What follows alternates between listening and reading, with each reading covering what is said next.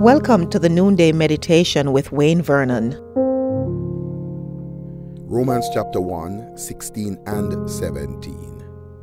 I am not ashamed of the gospel, because it is the power of God for the salvation of everyone who believes.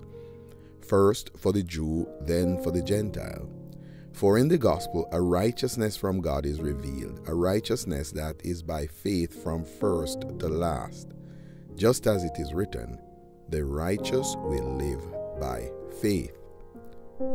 In the gospel a righteousness from God is revealed, a righteousness that is by faith from first to last.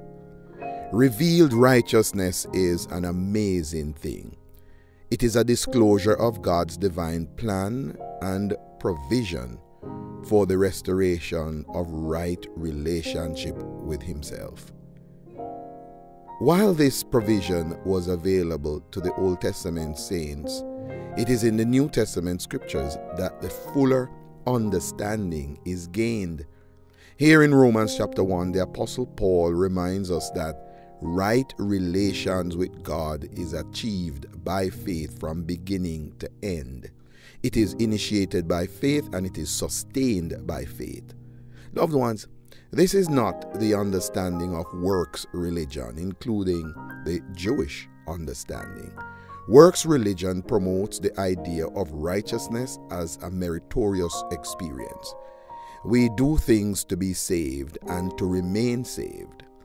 That, loved ones, is dangerous. You see, it places pressure on the believer to attempt the task of trying to accomplish right standing with God by personal efforts. Now, here's the deal. This is always a frustrating experience because it is not possible on our own merit. In addition, it often results in dangerous behaviors such as individuals pretending to be perfect when we know that no one is. Further, it leads to arrogance and self-promotion. Today, therefore, let us be thankful that authentic righteousness is achieved by faith in the finished work of Christ alone, not our own human efforts.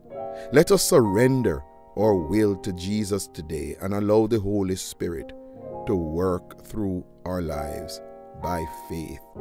Let us allow the Holy Spirit to take us on our faith walk and to sustain us on our faith walk today. Should you need further instructions in these matters, please feel free to text the number 647-696-0422. And if you desire to surrender your life to the Lord Jesus Christ, please text the word salvation to this number as well. Someone is standing by to support you right now. If you have not yet secured your copy of my book, 6 Practices of Effective Leadership, today is your day to do so. You could get your copy on Amazon, and the link is conveniently provided for you in the description below. If you're in Ontario, you could pick up your copy at the West Toronto Church of God at 1655 Wilson Avenue in North York. And if you're in Jamaica, you could pick up your copy at the Montego Bay, Mandeville, Waltham Park, Stirling Castle New Testament Churches of God, or at the bookshop of the head office of the New Testament Church of God located in Rodenspen, Old Harbour. We would love to hear from you today how Core Leadership Services may journey with you in your church or local organization to raise up leaders for greater and for future leadership responsibilities.